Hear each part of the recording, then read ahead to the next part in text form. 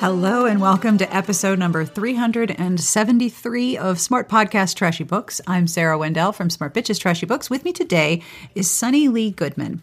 If that name sounds familiar, you might recall her from my recent conversation with Dowager RWA President Helen K. Diamond. Sunny Lee-Goodman is a DEI consultant and also a romance fan, and she is the DEI consultant working with RWA. Her experience in this field is really incredible, and in our conversation we talk about tolerance, owning the possibility that you might be wrong, and how to be more aware of your own point of view. And then we talk a whole lot about romance and make a lot of romance recommendations because that's really what we do here as well. This episode also contains a special appearance from Wilbur, who wanted to add his own vocal stylings to this episode. So now I think if you are a regular listener of the show, you have heard all of my pets. Sorry about that. This episode is brought to you by Scandalous by Minerva Spencer, the third in the Outcast series of Regency set romances by Minerva Spencer. Scandalous has all the action and adventure of Mary Jo Putney, the wit of Madeline Hunter, and the high seas flair of Joanna Lindsay, plus blazing sensuality as a straight-laced missionary and a dangerous privateer grapple with their instant and intense attraction in close quarters. Scandalous by Minerva Spencer is available wherever books are sold. For more information, visit minervaspencer.com. Every episode of this here podcast receives a transcript. Every transcript is hand-compiled by Garlic Knitter. Thank you, Garlic Knitter. Today's podcast and the transcript are being brought to you by Larissa Ione's Reaper, published by 1001 Dark Nights.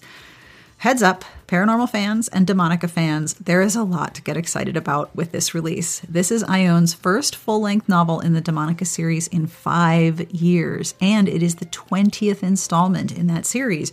Readers have been begging for Azagoth and Liliana's stories, and now it is finally time. Azagoth is the keeper of souls, the Grim Reaper, a fallen angel who commands the respect of both heaven and hell. He has ruled over the evil souls in his realm for thousands of years and maintained the balance required for life on Earth and beyond. But now, the end of days is approaching, and Azagoth's mate, Liliana, and their unborn child are in danger. Azagoth will stop at nothing to save them, even if it means shattering age-old alliances, breaking blood oaths, and destroying everything in every world. Readers are already exclaiming over this book. There are cameos from other characters, there is incredible action and adventure, and there are twists you will not see coming. It is a perfect finale to the Demonica world. Reaper by Larissa Ione is on sale October 15th, 2019. For more information, visit larissaione.com. If you have supported the show with a monthly pledge through our Patreon, thank you. I really, really appreciate your support. You are making sure that every episode is transcribed and accessible, and you help keep the show going week to week. If you would like to support the show, if what we do each week has value, I would very much appreciate it if you had a look at patreon.com/smartbitches. Monthly pledges start at $1 a month, and every pledge makes a deeply, deeply appreciated difference. So thank you very, very much for your support and for listening. And speaking of things that I have to say thank you for, I did a thing I don't usually do, which is I looked at reviews for the show, and I did not realize how many reviews on Apple Podcasts I had and how gloriously wonderful all of you are. I have over 250 reviews. Holy crap. Thank you so much. I'm floored. I had goosebumps. Thank you. Thank you, thank you, thank you. Reviewing the podcast makes such a difference in discoverability because algorithms are magic and a strange alchemy. If you have taken the time to review the show, holy crap, thank you. I will have information at the end of the show as to the music that you're listening to. I have a really stupid joke because that's how I end the episode. And of course, I have all of the links to the books and the different documentaries and places that we talk about in this episode. But for now, let's get started with this interview with Sunny Lee-Goodman.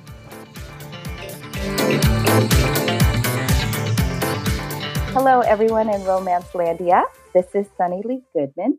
I am the lead inclusion and diversity consultant at an organization called Lapin International. Lapin International is a boutique consulting firm that does strategy and leadership development. We help organizations discover and hone their purpose, and marry that with values-based leadership development so that organizations and individuals can fully live up to their potential. So I know that you're working with RWA as a DEI consultant. Can you explain what DEI is for people who may not have heard of that term before? Sure. So the D in DEI is diversity, and this represents all the ways that we are different. Often here in the United States, it focuses on things like protected categories, race, religion, gender, sexual orientation. But we also include marginalized voices, things that we can notice and acknowledge as different from ourselves. So it just basically represents all the different ways that we're different. Equity then is looking at the system and making sure that it is free from bias or favoritism. So, it's looking at fairness within the processes, within the systems, within the infrastructure, as well as like distribution of resources. And then inclusion is then the outcome when we truly feel welcome and that we get to share in the power structure. We get to be a part of the decision-making process. So we see this as kind of if we were a process or a continuum, if you will.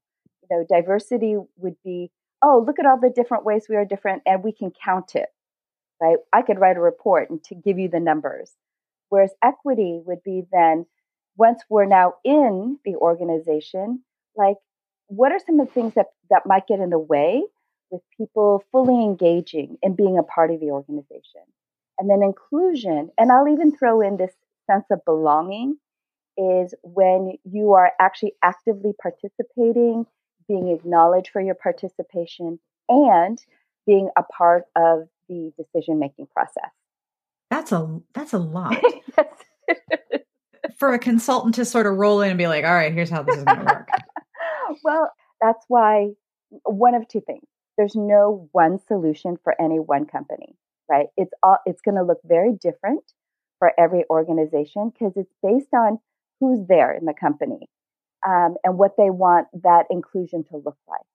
And number two, you need the participation of everyone in the company. This is like building a community. And in fact, at the end of the day, that's what we want. We want a well-functioning, highly inclusive community with a deep sense of belonging. So what typically leads a company to contact Lapin and say, we need a consultant to come and help us out with this? Like I know for some companies, as they look at the level of burnout, for example, in their employees, they start to enact policies like, okay, no one can send email after 8:00 unless you're literally on fire and there's arterial blood spray and maybe it's enough an emergency then. But otherwise, no, we're not bothering each other after 8 p.m. You can make a sort of company-wide email culture change, which I have understood to be extremely successful and I'm trying to implement, even though my company is little itty bitty. Yes. With DEI, that's like a more sort of nebulous concept to nail down in the particulars, because like you said, with DEI, it's different for every company. What leads a company to be like, hey, hi, come on over. We need to talk about this. Yeah, so that there's a range of reasons for that as well. So on one end, you've got companies that are in trouble. So early in my career, I worked with organizations, police departments that were under consent decree. So there were legal reasons they were forced or mandated to come. There might be pressure from customer base. So a lot of organizations that work with outside vendors or customers themselves are demanding to see DEI strategies within organization. They want to see that you're making an effort to diversify your company, and they want to see it on paper. Then on the other side, you've got organizations that are basically committed to making a great workplace. What we know is that, the fundamentals of DEI fall down to an issue of respect, right? And honoring somebody's personal dignity. And when people Hmm. feel like they are seen and heard, they're happier. They're happier within organizations. They work harder. They give more. They give their creativity. They give their passion to the work. And there are companies that acknowledge that and recognize that, and so they want to be. They're looking always for ways to help serve their employee base. And so the cool thing about the approach of DEI is that when it is a value within an organization, not merely just a strategy, um, Hmm. you can see it employed through the life cycle of an employee, from how they're recruited and hired and trained, all the way to how they function and promote within an organization, to how they go out retiring. You will see the values of inclusion woven through their entire work cycle. What does your work as a DEI consultant involve, and how did you develop that as a specialty? I imagine that anyone who meets you and asks what you do has a lot of questions because what you do is really unique and really interesting. So how did Yeah. you get into this? Oh, well, thanks for that question. Actually, you know what? When I began my professional career at the Simon Wiesenthal Center Museum of Tolerance. And when I'd go to parties and people would ask me where I work and what I do, they look at me and they'd say, "Oh, that's nice," and walk away. Oh, I think they were too afraid to engage, that I might judge them for not being tolerant enough, or understand the issues well enough. I mean, isn't that one of the baggage things we carry with us? Like, we're afraid of totally. saying the wrong things, right? So Totally. the my earliest memory actually of engaging in this topic is when I was 8 years old and I snuck downstairs to watch the miniseries Roots. I wasn't allowed to watch it, but I remember like hiding behind the sofa and watching that miniseries and being completely and totally struck by inequality and the injustice of institutions like slavery as an 8 year old. And I think that really stuck with me. I've always been an advocate and passionate about social justice. So I did some work. By the time I got to college, I did some work. Um, my friend and I, we started a committee in our college called the Student Committee for Cultural Appreciation, and we cultivated that throughout our college career. So then I went to graduate school at UCLA, and my study was my undergraduate study was in 19th century slave women. Surprise, given what I told you about where Right. my interest started. And then I developed in graduate school, a study for Asian American studies and to look at Asian American women in 20th century work. Um, I didn't finish my career there, but my job soon thereafter was I stumbled upon the Museum of Tolerance, which, for those of you who don't know, is a museum in West Los Angeles. It's about 170,000 square feet of exhibitry dedicated to looking at issues of bias and bigotry, racism, and intolerance from a historical perspective. So, the one half of the museum is dedicated to looking and learning about the lessons of the Holocaust. And the second part of the museum is looking at those same issues in a contemporary context. So it looks at 20th century genocide. It looks at things like hate speech versus free speech. It looks at 300 years of American history through the lens of tolerance and intolerance. It looks at, who are we as millennials and what are we willing to do when we are addressed with global atrocities. So when I started there, they had just received a grant from the state of California to do law enforcement training. And I was hired as a project assistant. And so we trained about 7,000 officers a year in the field of cultural diversity. My first real big client that we worked with was the Los Angeles Police Department, Oh and it my. was soon after the LA riots. So I feel like my my training was trial by fire for sure. It was not unusual for officers to come in with their arms crossed with a show me attitude. Oh, Right. man. And things that were said, you have to learn to put it all into context. But the biggest learning experience I had from there was, I'll tell you, somebody came up to me about a week into the program and told me, you know what, stuck his finger in my face, no less, and said, you can't change me. And I looked at him and I said, you are absolutely right. It is not my job to change you. You are the only one who can change yourself.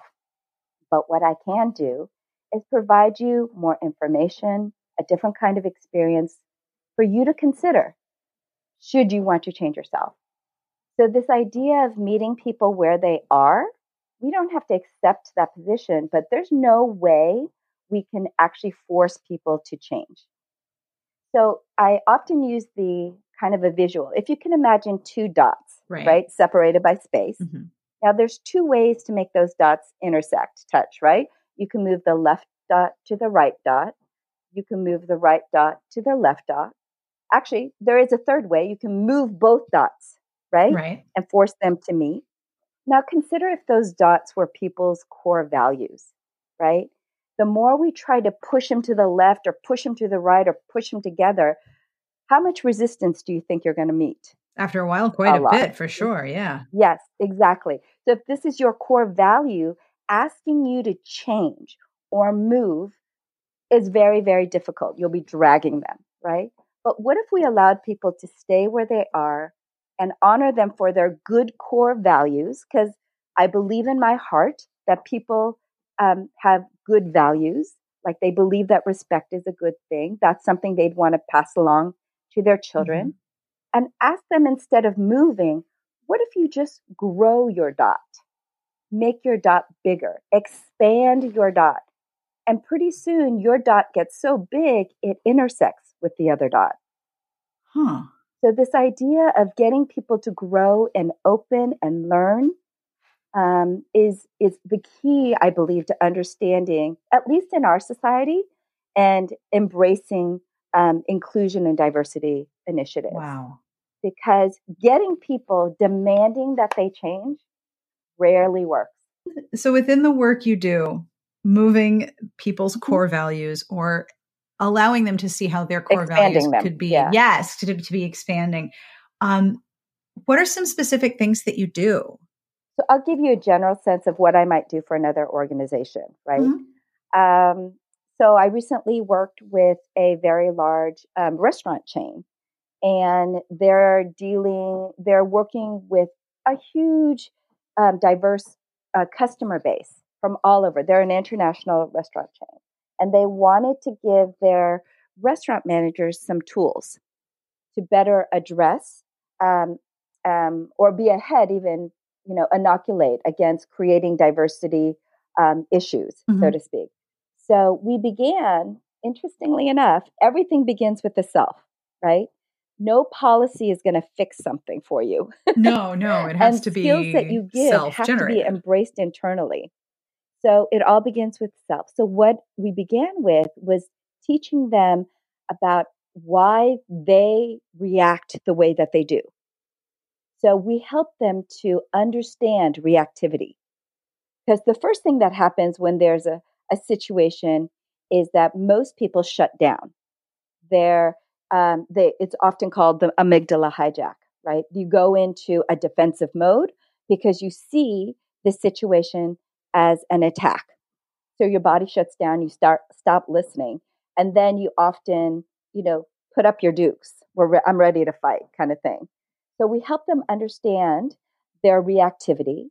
Then we help them manage that reactivity because it is part of brain science, right? There's a way to kind of upend that amygdala hijack. So we go through an entire process of understanding it and how I can manage and stay out of my defensive. From there, once you're now out of your defensive, here's a chance we give them some skill building and how to listen to connect, not listen to problem solve, which is something that happens all the time. People are already in solving mode when others are trying to share a story with them. And here's the thing, what we know is that people will not listen if they don't feel like they're being heard. So that conversation goes nowhere unless both sides feel like they're being heard. And then we add to that another essential skill in terms of how do we ask better questions. The kind of questions that, again, don't devolve into problem solving, but to really deeply understand issues. So armed, if you will, cultivated, developed with those kinds of skills and understanding, we can take people into some of the more difficult conversations that need to be had. And ways we react when we feel very much triggered by these kinds of issues. And the triggering, again, often feels like, somebody's attacking my core value or who I am.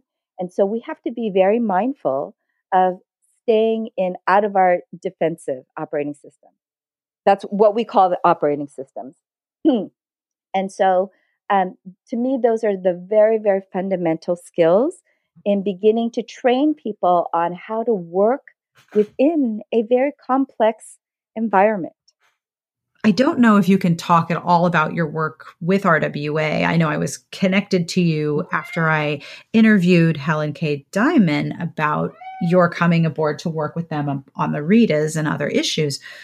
I'm curious, how does DEI work actually work? Like, what are the things that you do to expand people's core values and points of view? That, as you said, that's not easy.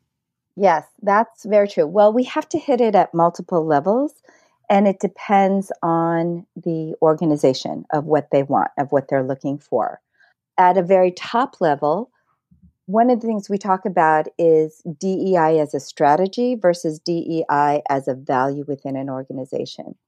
So oftentimes with a strategy, you may know that if it doesn't give you a return on investment, or if it doesn't, if it's not successful, they change strategies, right? And they might just drop DEI, especially if as an organization, they see it as a nice to have, not a need to have. Right. So what we often encourage organizations to do is to expand that strategy to become a value within an organization. I used with Helen K this idea of like diversity and inclusion as a journey, right? Not necessarily a destination. So if you live in California, there's two ways to get to Northern California. You can take the 5, which takes you through the center of the state, and it's very efficient and it'll get you there, but it's kind of boring, right? Or you can take the 1 through Big Sur and Santa Barbara, and it's much more fulfilling and you get much more of an experience. But also, if you look at DEI as a journey, not only is it more fulfilling, but it also gives you the opportunity to make a left turn, right? Sometimes we need to stop and sit at some places, and sometimes we make mistakes. And I told her that we should plan on there being some steps back as we move forward, because there's, as I mentioned earlier, there's no one way to do this. And so we have to find our way based on the reactions of the organization and what people are really, interested in and latching onto and engaged with. So moving this idea that I'm one and done, right, with diversity to this idea of, wow, how can diversity infuse every aspect of my organization in the recruitment of new members, or in the corporate world, the recruitment of new employees? How does it look when I'm in training, when I'm developing programs? Opening it up and asking those questions. Because for so many years, we haven't actually asked the questions. Right. So, and then we have to be creative in coming up with our own solutions. And this is why it's very individualized and tailored based on who the organization is and what they really think is important. That's one side. The other end of it is it boils down to people's interactions with one another, doesn't it? At the end of the day, I'm going to feel included if people make me feel included, if people have invited me to feel included to the organization. So all of that, all the upper stuff has to be also in conjunction with how we best interact with one another. From the time I worked at the museum to now, I'm a firm believer in helping people develop and grow themselves and try and reach their highest potential of things. And what can get in the way is a lack of self-awareness. So we have to help people raise their own self-awareness. And one of the things that can get in the way is when we are triggered into our defensiveness. Yeah.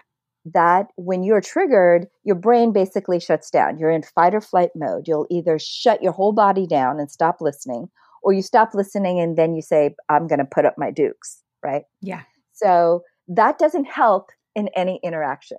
Now, for our brains, it's part of our, evolutionary process to have that fight or flight when we are in physical danger.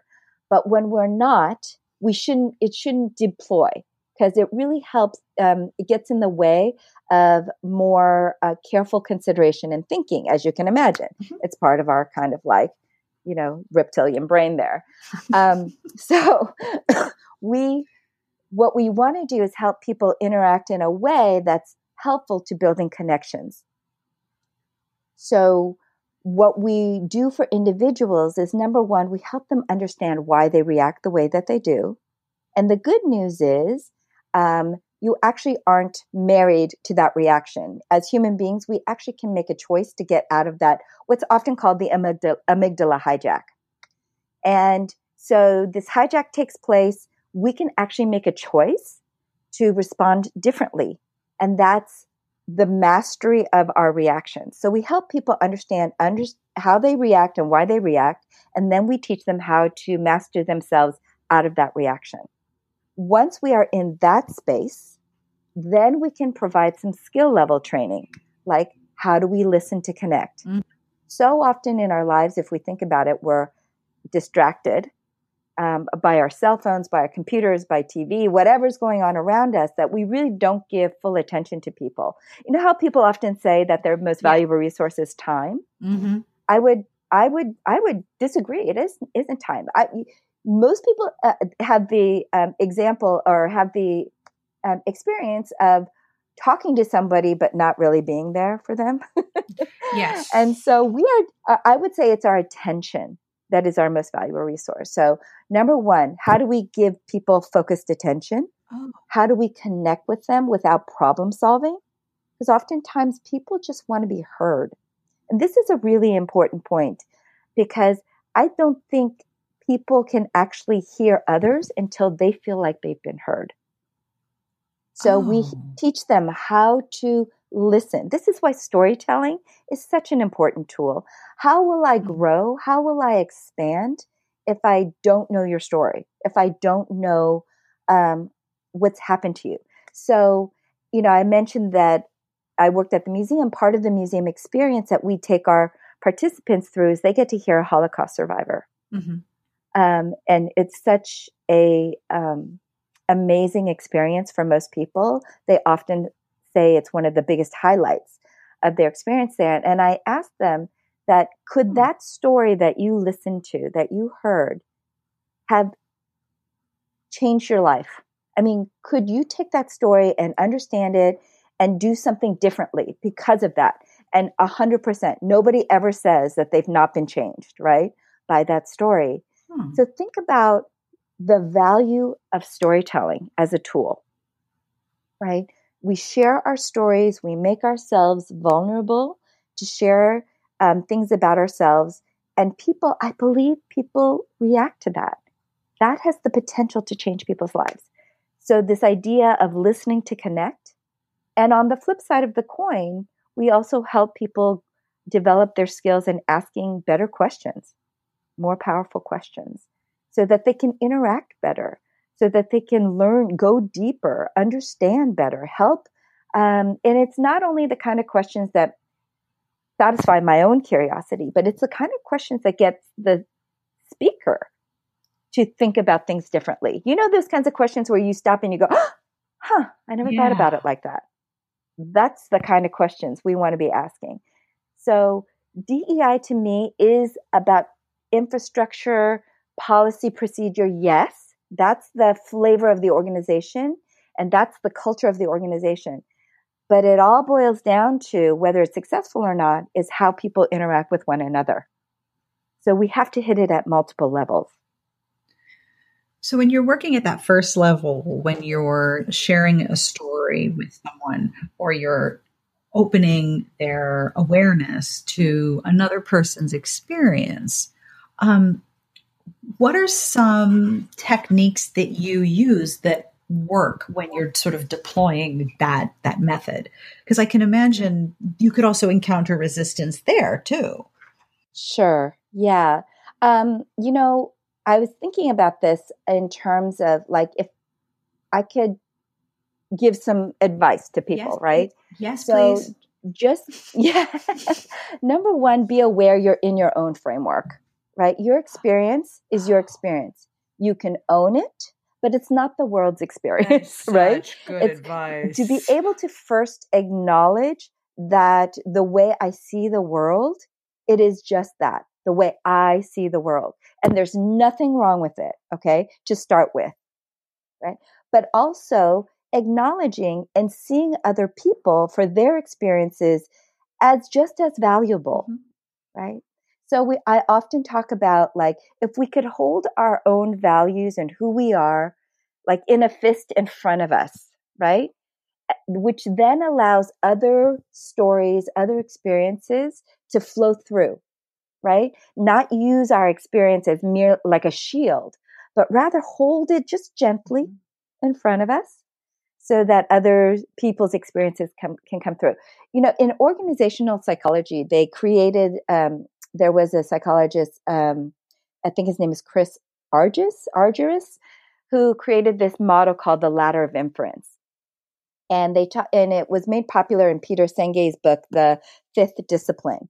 And what he created was like this ladder, and each rung of the ladder had a different way that we go about making a different stage that we hit when we go about making decisions. And by the way, this happens almost instantaneously. It's not like we spend a lot of time on each rung, but those rungs include like we begin with observable data, right? This is what's happening, what in around us. Then we choose and select data that we want to see based on who we are in our experience. Then we add our own meaning to what's happening. Then you make assumptions based on that. Then you draw conclusions. Then you kind of make it into your truth. You adopt that belief, and then you go ahead and make an action. So let's just an example. So have you ever had the situation where you're waiting for a parking space and somebody cut you off and took the space? All the time. Right? Imagine that you've had this experience with somebody cut you off in the parking lot. So the observable data is you got cut off. So you select data and you're seeing that this guy rushed into the spot, and you add the meaning, what a jerk, right? He must not know better. That his mama must not have taught him right about taking turns and standing in line, right? Then you draw this conclusion that this guy is a bad person and he has no manners, and therefore, you know what, from now on in the future, I'm not going to give anyone a chance to cut in line, right? I'm just going to defend my space in line here. And then therefore, you start to get out of your car. Let's imagine that this driver comes up to you and says, oh my gosh, I am so sorry. My wife is having a baby. And that was the first spot that I saw, right? And you're like, oh, okay. But of course, right? Yep. So what that shows you is that we draw conclusions very quickly based on what our experiences are and how what we have, how we've interacted with the world about standing in line, right? And taking your turn. The lesson here is to ask one big fundamental question, which is, how can I be wrong? So I mentioned as an individual, you hold your own values and your own experiences a little bit lighter, and then ask yourself the question, how can I be wrong? What else is out there that I'm missing? So when we begin with that, I always ask people to just open themselves up, give it a chance, right? No one's saying that you have to, again, people have a fear that you're trying to change them. But being just a little bit more open to someone else's experiences, which, by the way, can I just tell you my pet peeve? Please. I was just thinking about this. Please tell me. I hate that, that statement, let's just agree to disagree. Oh, God, me too. Oh, I hate it. You hate that too? Okay. Yes! So I hate it so much. Why do you hate it? I hate it because it's a cop-out that basically says, I'm not willing to listen to you anymore, and I'm not interested in hearing your That's exactly the same reason.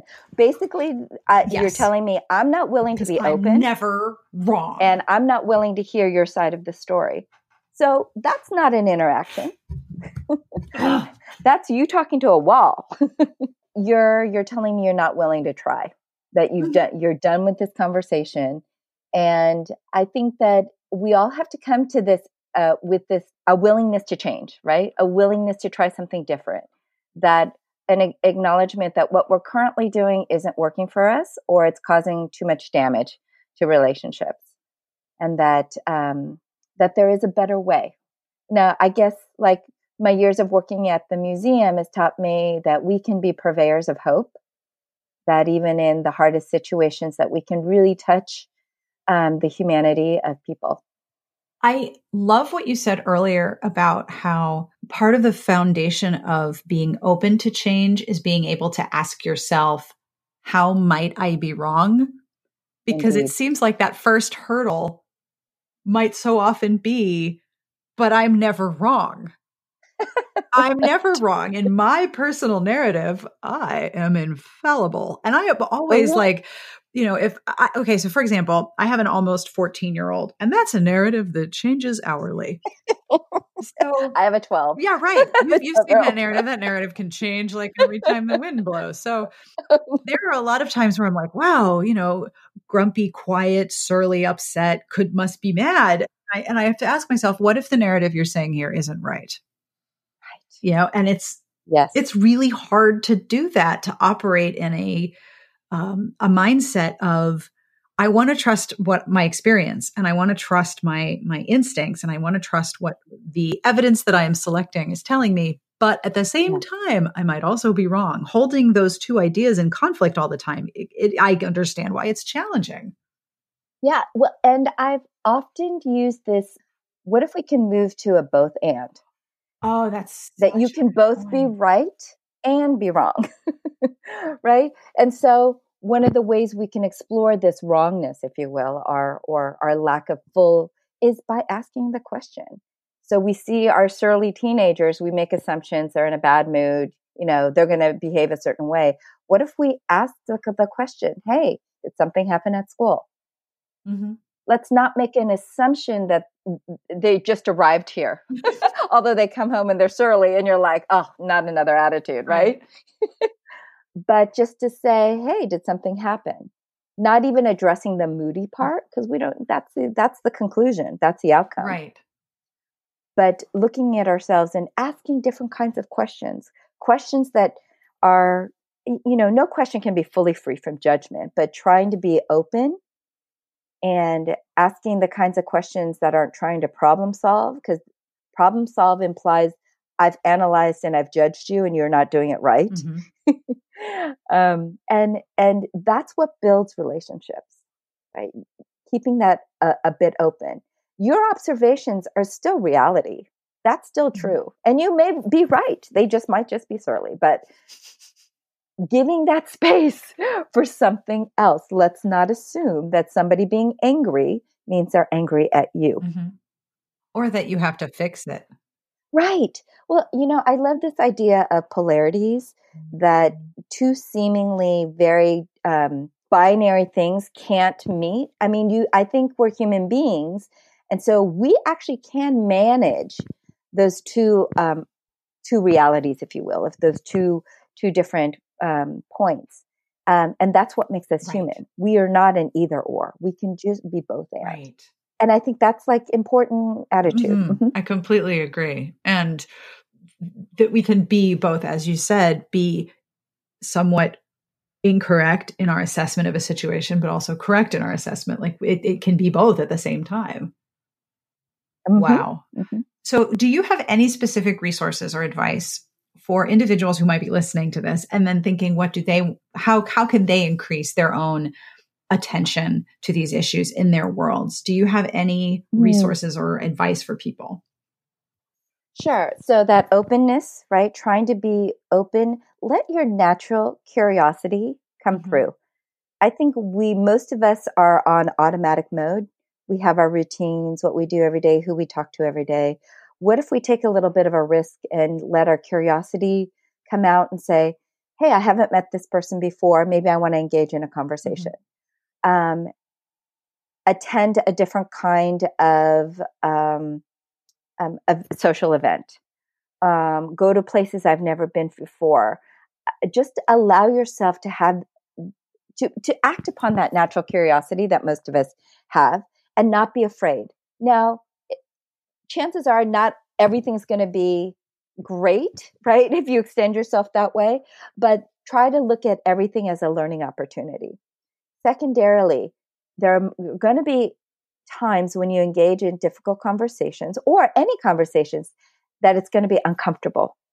Instead of trying to get rid of that discomfort, try and sit with it.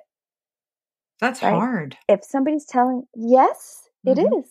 But that's how we connect with people, right? We don't run away. We just sit and say, wow, I don't even know what to say, but I'm here for you, right? I'm here for you. I'm here and let me help support you in that.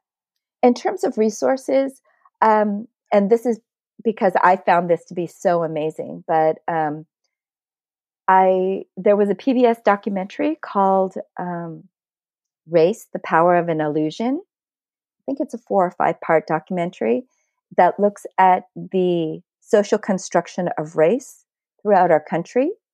And I think people will be shocked because it's so interesting how recent people think history is, right? They assume things about, for example, these categories of race that we have today, right? That you see on census, on different kinds of questionnaires and stuff. Wouldn't it be interesting to know that those didn't always apply in the same way? So back in the early 20th century, Hispanic was considered white, Asian was considered white, right? Wow. So, and you got all the legal privileges that went with it. And within a, span of years, that's flipped. So this idea of who we are biologically as a race, there is no biological connection between races. It's a social construction. So I always found that to be interesting because if that's socially constructed and policies were based on these kinds of social construction, what else out there is socially constructed that I assume is true that maybe isn't so true? So it's a way to educate yourself and ask questions like, what else is out there that I know to be true that somebody might have a different experience? Give yourself the opportunity to expand and grow. I wish I could describe my face right now because this documentary sounds like all of my catnip. I love documentaries like this. I can't believe I didn't know about this one. I am so excited. Thank you. Oh my gosh. Oh, yeah.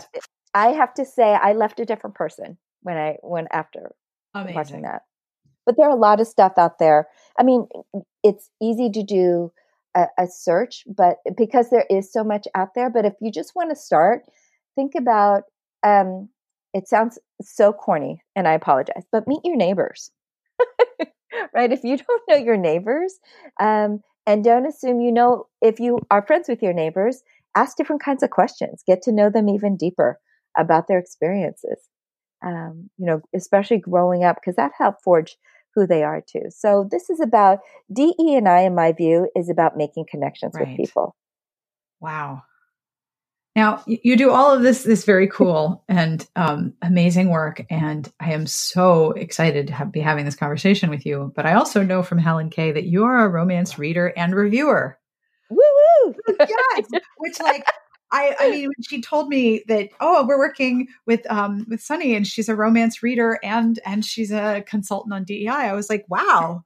That's the perfect combination of things because yes, romance is a narrative about connection, and yet romance has a bit of a problem with DEI. in a lot of departments. How long have you been reading romance? And were you like so excited to start working with RWA? Talk about a dream connection, right? Right. Absolutely. Absolutely. And in many ways, so on two different levels, because I want to contribute to the health and success of this genre. Mm-hmm. And number two, because like you said, there's something already inherent about what romance writers do, about connection, about redemption, about learning through emotions at times, through people's experiences, that is the, wheelhouse of DEI. If we can connect into what we do in our work with how we treat others in the real world, right? And just remember that those things are true in both arenas, both in the fictional world and the real world. That people can be redeemed. That people have making connections with people can change the world, right? So yes, in that. So I've been reading romance since I was 12, which makes it like over 35 years. Nice. I began reading romance when I was babysitting my next door neighbor, and she had a collection of Kathleen Woodiwiss books, and she lent me Rose in Winter. And after I read that 3 times and gave it back to her, I bought my own copy. Right? That's a heck of a starting book too. Oh, seriously. Between her and Laurie McBain and Victoria Holt and Janet Daly, read all of that. And, while I was in college, you know how much reading you do in college, right? Oh, so yeah. that took to the back burner. But when I got out of grad school, I don't know, I just reconnected with romance and could not get enough. I was definitely I'm your typical romance reader, just voraciously going through volume after volume. Yeah, me too. I know this I problem. think it makes me smarter.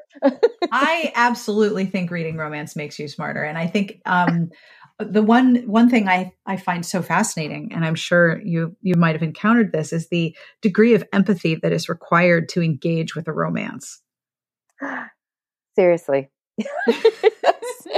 I was just thinking about like what my latest read that. So have you ever read the Winston Brothers series? No, I by have not. Penny Reed? Tell me. Okay. So have you ever had that sensation where you're reading a book and you're like, dear Lord, this author gets me. I get the humor. I get the approach. I get like, I mean, are we twins separated at birth? Right. So, that Winston Brothers series is just so, it runs the gamut in terms of lighthearted comedy all the way to addressing some of the most, hard issues in our world. And so, yeah. And then after I read it, I also find it, I love it when the authors can articulate my own feelings that sometimes I haven't been able to articulate myself. And so that's why I feel like I'm smarter. I've got the words to put into how I'm feeling about certain things. Absolutely. And I'm just always in awe of where they tap into. So what other books that you have read recently would you want to exclaim about as long as you would like to? Okay. Well, of course. Have you convinced the other DEI consultants to read romance? Have you gone into like work and been like, listen, y'all, yes, to read this? Yes. I've handed out, Helen Hong's The Bride Test. As well, as well as his quotient, because it's got an immigrant experience. It's about a non-traditional heroine. So I've shared those, and I've shared the now you're going to kill me. Penny Reed's book, the first book in her Winston Brothers series, which Beauty and the Mustache. Because there's poetry in that as well. I mean, I thought it gave a great experience of bringing poetry into romance. And then on the other side of my reading world right now is, I don't know how I got into this, so please don't hold this against me, but I'm reading a lot of serial killer books. You are not alone in that. Okay, all right. So beginning with, Brenda Novak's Evelyn Talbot series. She just released her Blind Spot. Mm-hmm. And so that series revolves around a psychologist who was kidnapped and tortured as a teenager, and as an adult is now a psychiatrist in a correctional facility for serial killers in Alaska. So that and Rachel Kane's Stillhouse Lake series. Oh my God, talk about a page turner.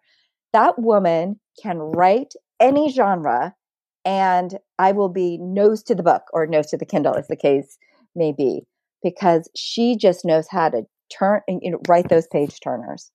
Oh, and awesome. I have to also give a shout out to my paranormal and sci-fi geeks out there. I'm rereading The Innkeeper Chronicles by Ilona Andrews. They're just brilliant, the husband and wife team of Ilona Andrews. But secondly, this particular one, my son who's 12, now I introduced him to fantasy. He loves fantasy.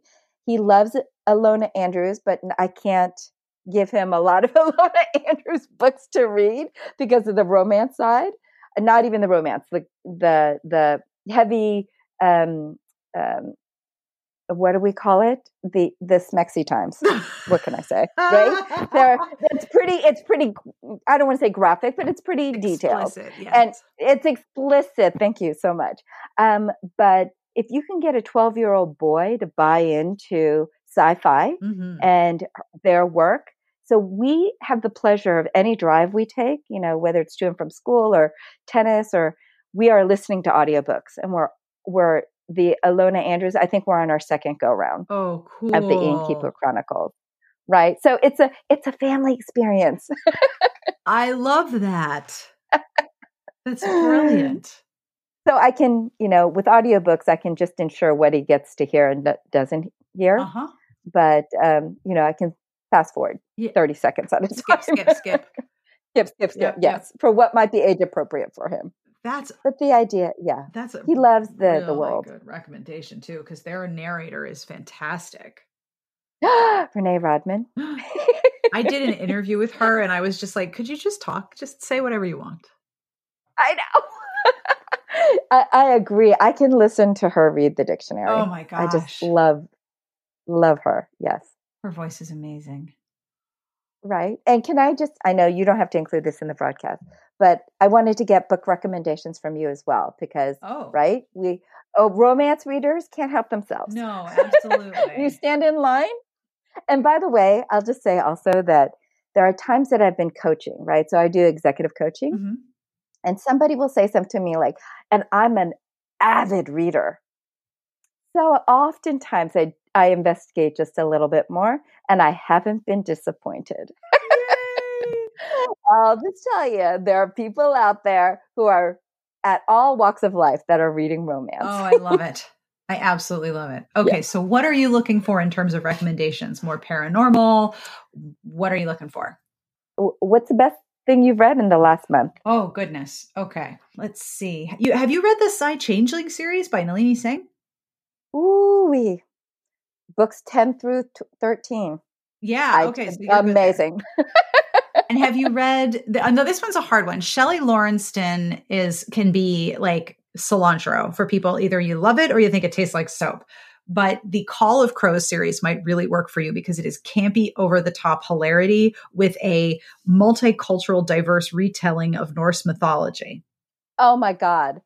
Totally. I love mythology too. Okay, you're going to love this trilogy. Okay. Basically, the Norse gods have teams of warriors on Earth, and Thor's warriors are big and dumb and giant killers, and Odin has a group and Tyr has a group, and they're all super white because they're all drawing from Norwegian and Swedish families who have gone back generations. And basically the gods, like if you've ever read Norse mythology, the gods lose their stuff like all the time. They like, I lost my bracelet. It must be stolen.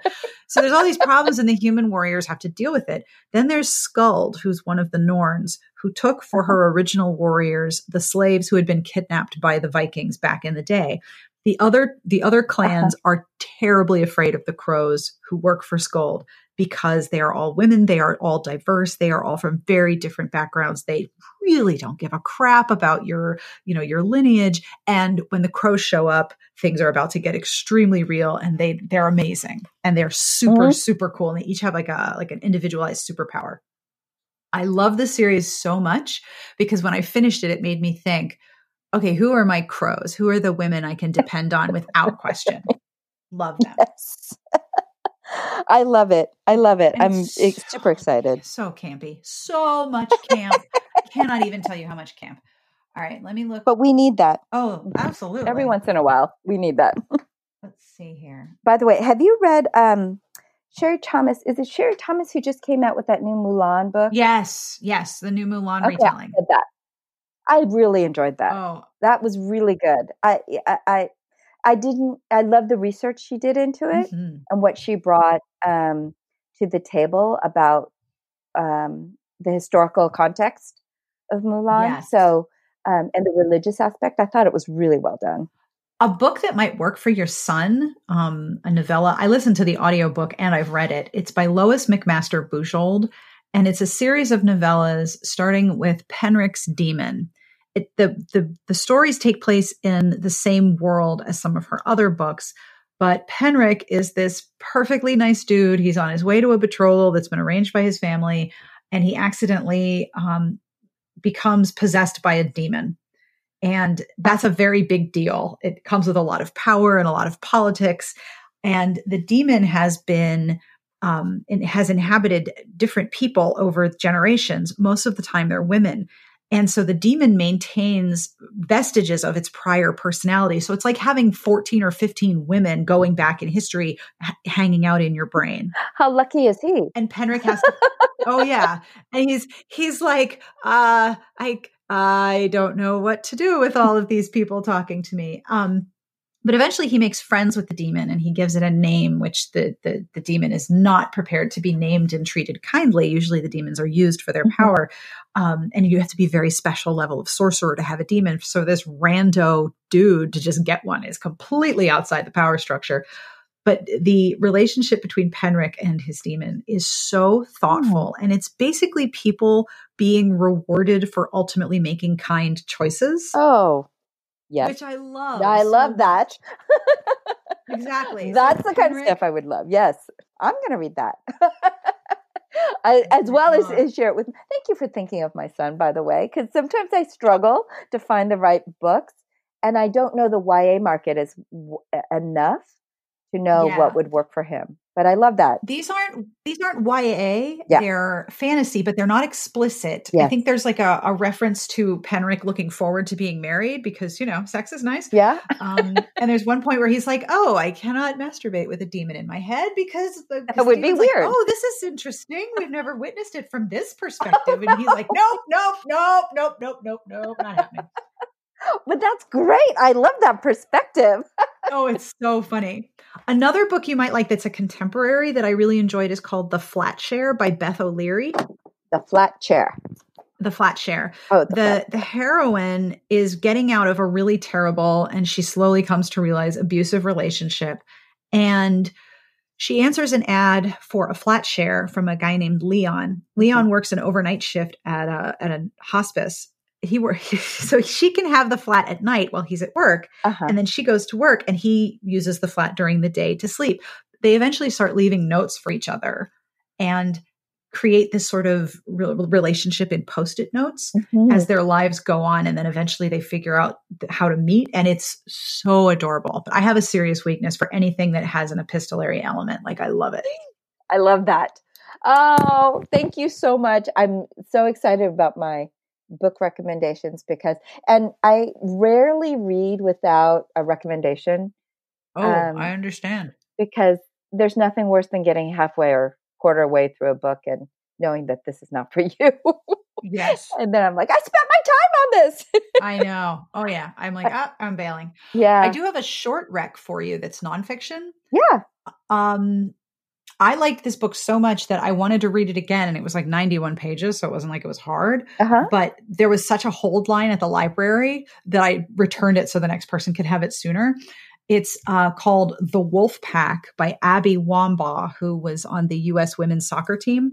This was originally a speech she gave at a commencement, and then she expanded it into a book. Basically, it's the idea that you were never Little Red Riding Hood. You were always the wolf, and people have talked you out of being the wolf, but you need to own your ambition, and you need to own your strength, and you need to own the strength and ambition of the women around you and form a pack. You don't know how important that comment is to me at this moment in my life. I'm so glad. Right? You meet people, you talk to people, and you know they contribute, but there are some times where you hear something, a wisdom, a truth that is so important. And my feeling is that if I'm going to jump and put myself out there, then I have to go at it with full passion and full gusto, because any fear is going to hold me back. It's going to hold back that energy. So this book will really rock your world. And like I said, I wanted to read it again, but because of the book, I was like, nope, I need to pass this on to the next person in line because they need this book too. It's really, really good.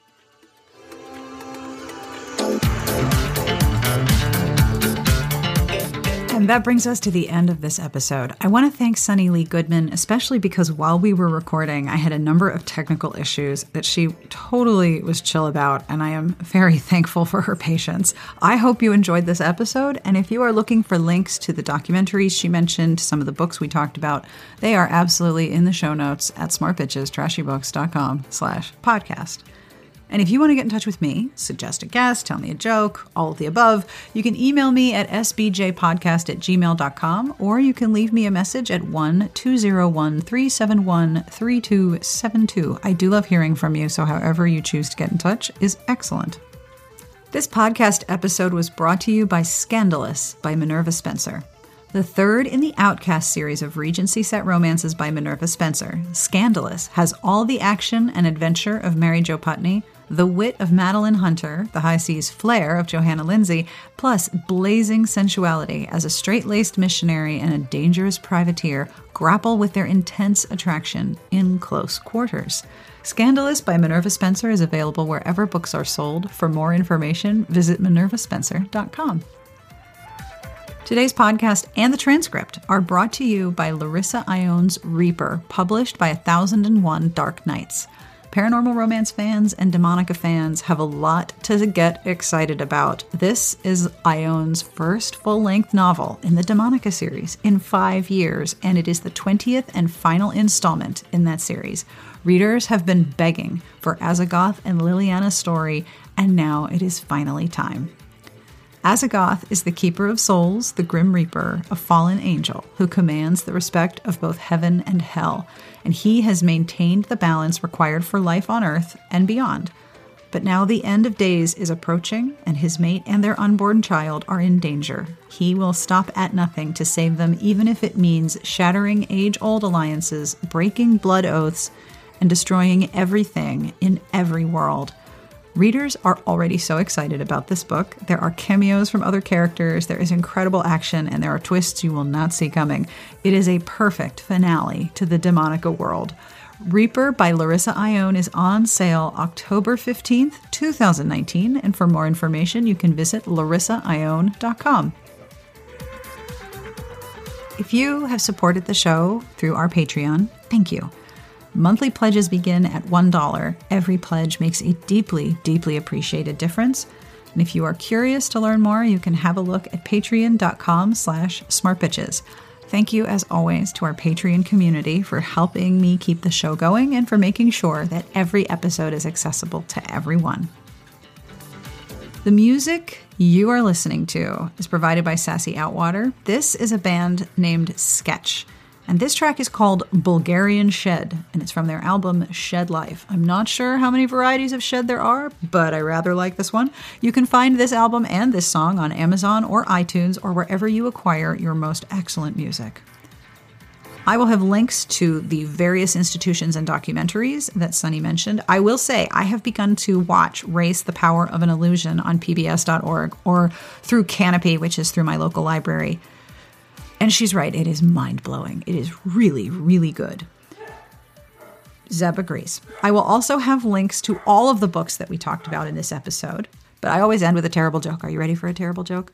I am not surprised at all that some of the reviews for the show have mentioned how much you enjoyed the jokes. Thank you for enjoying them as much as I do. They're absolutely terrible, and I savor each and every one. So, here we go. What do you call a pile of cats? What do you call a pile of cats? A mountain. It's so stupid. I love it so much. That is from a user named Jaffa54 on Reddit, which is a place of acquiring much bad jokes. Mountain. So on behalf of Sunny Lee-Goodman and myself and the dog and the cat, this has been a very petful episode. We wish you the very best of reading. Have a wonderful weekend, and we will see you here next week.